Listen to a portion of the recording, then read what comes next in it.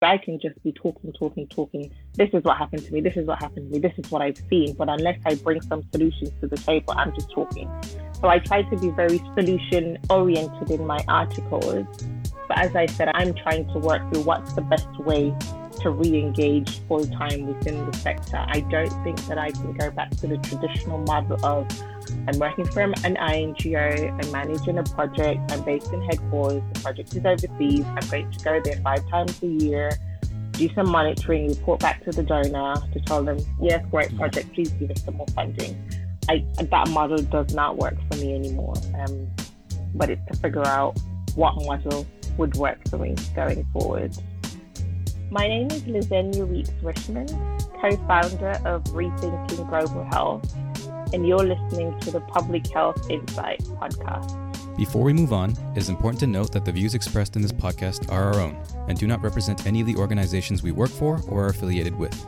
You're listening to the Public Health Insight podcast, your go-to space for all things public health and global health, from the Sustainable Development Goals to the social determinants of health, as well as interesting dialogues about the diverse career opportunities that exist in these fields.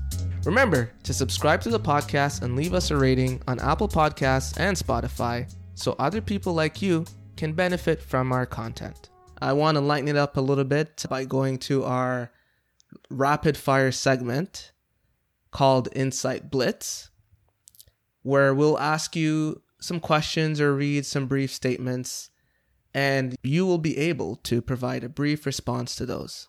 You ready to begin? Sure, let's go. All right, let's begin. I promise they're harmless. What do you do in your spare time for fun? I go to the gym. If you could go back to when you first started your career in global health, what would you tell yourself knowing what you know now? That I'm operating within a system, and the system isn't meant for me to flourish, and just be mindful of that. Name one of the most inspiring books, movies, articles, or any media that you've read or consumed. Oh, there is this book that I've read by Lovey Ajayi Jones. Do I have it here? I don't remember the name of the book now. But the Fear Fighter Manual. Basically how to, fight fear as a Black person living in a white world. List 2 important traits of a global health professional. Reflective, participatory. Okay. I wonder why you chose those 2. All right. And lastly, if you didn't pursue a career in global health and you weren't interested in medicine at the time, what career would you have chosen instead? I honestly don't know. When I was younger, I wanted to be a vet. That was because I had a kitten. So in case they got ill, I could be a vet to care for my kitten. Inspiration comes from home. You have to make sure your pet's doing okay. So I think LaShawn wanted to be a grasshopper catcher. Yes, I did. At one point. Yes, I did. So wow. Catch those grasshoppers. There you go. I'd love to know the story behind that. Oh my gosh. We'll talk after the recording. All right. That brings us to the end of our Rapid Fire Insight Blitz segment. I'll pass it over to LaShawn. All right, cool. So we've been talking about how complex this space is, and I'm really enjoying this conversation just because as an early career professional in global health, it's good to see the realities of what people are getting into and the types of career that are out there. You might have your eye set on a specific position at a headquarters that does global health, but to actually see as a person of color, as a woman of color, there are challenges that are not often talked about, and there's not light shed on a lot of these issues. And so that's why I'm interested in asking more about how do we really address some of these issues, these core systemic issues. In the article, you laid out your personal experiences and some of the observations you've had over this 14-year career of yours. But in your opinion, what are some of these steps that need to be taken in global health so that it can ultimately be more inclusive of voices from Black and Brown communities and have that meaningful representation from low and middle income countries? It starts with the individual. to really reflect on their biases, reflect on why they got into the sector, reflect on how they're perpetuating some of the harmful practices within the sector. But I also think organizations really have to step up to the plate. So when George Floyd passed away, you saw all of these things plastered on organizations' websites. It'd be interesting if they go back to all of this that they've written. We're going to be anti-racist, we're going to be this, we're going to be that, and assess themselves. It's uncomfortable work, but I think it's necessary work. I wrote an article recently about the dynamic between headquarters and country offices and how headquarters hold most of the power. Again, it's how the system was designed. So organizations now need to really look at their structure and say, are we really fit for purpose? Are we being as inclusive as we say we're being?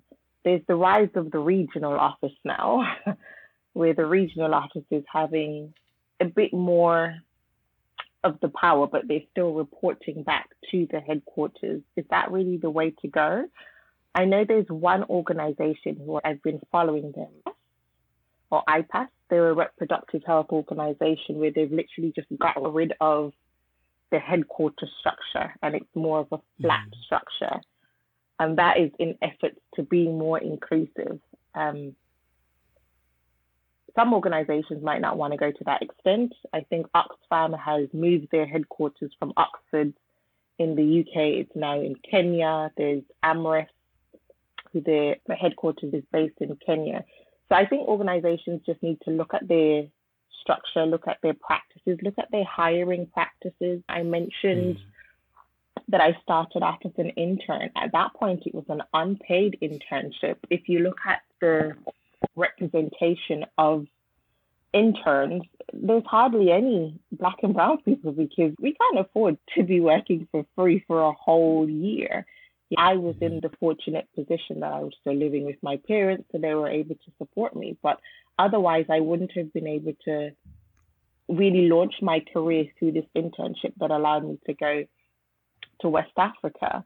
In terms of having more involvement of people in low and middle income countries, who are we saying are the experts? Why are we saying they're the experts? Can we not find experts within low and middle income countries? Sometimes it's just we go back to the same consultants because it's easier. We know this white consultant has been doing this for 10 years. So if we need this workshop to be done, we're going to call on that consultant.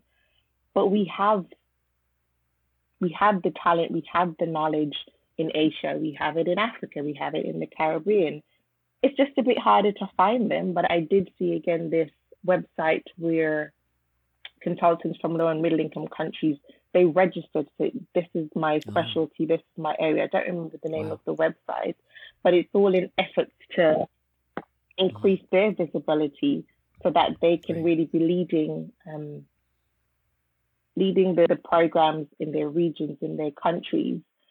The thing is, this type of work is outside of business as usual. So this work needs to be resourced. And I think that's where organizations, they're probably using existing staff. Let's do this little working group to see if we can do that now.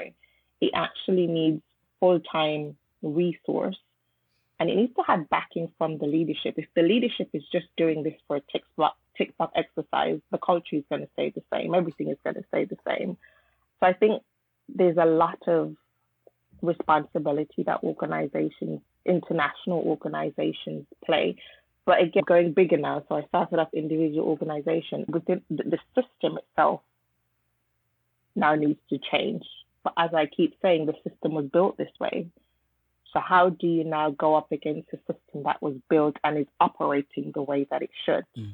And I think that's where a lot of us are getting stuck. So a lot of my articles, I'm addressing the organizations because that's where I have most of my working experience. But when you look at the bigger beast of the system, how do you do that? But I think if we remain inactive, then nothing's going to change. So it's for the brave ones to really talk out as I'm doing. And there's other brilliant people who are doing work to really look at dismantling the system. Thank you so much for sharing that. And I'm also wondering, and you bring this dynamic, which in public health specifically, maybe donor relations is not so much of a thing at that global level. So when we're talking about interaction of donors when it comes to organizations, what kind of changes do you see that are needed? I think there needs to be work done at donor level as well. Because we follow the money in global health. So if a donor has a call for proposals for a TB project that's going to be rolled out across Asia and Africa, organizations are going to fit themselves to meet that criteria from the donor. And donors, they fund very vertically. So we're going to fund HIV, we're going to fund this, we're going to fund that. I think donors need to start funding more health system strengthening, because we can be working on one part of the system in terms of service delivery, but there's many components to a health system. So if we just focus on health delivery, and we're not looking at other issues, that shortage of health workers. We want to train, but there's not even health staff to train. But we want to say we trained 25,000 health workers to do X.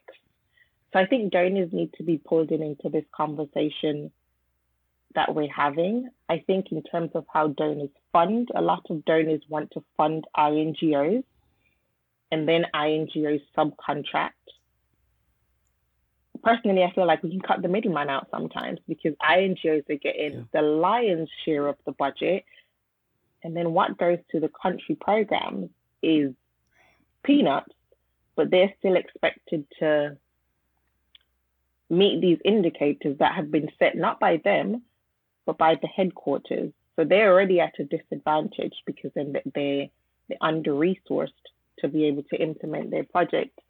Yeah, I just think donors need to be brought into the conversation and fund differently. And again, there are innovative initiatives that are coming up about funding differently that I'm keenly following to see what model are they using. Yeah, that's great. And we can talk about this for hours, to pick your brain.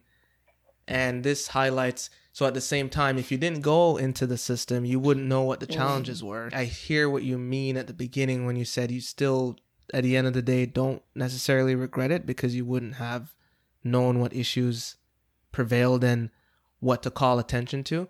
So I'm mindful that's a very important context for people who are going to public health and global health.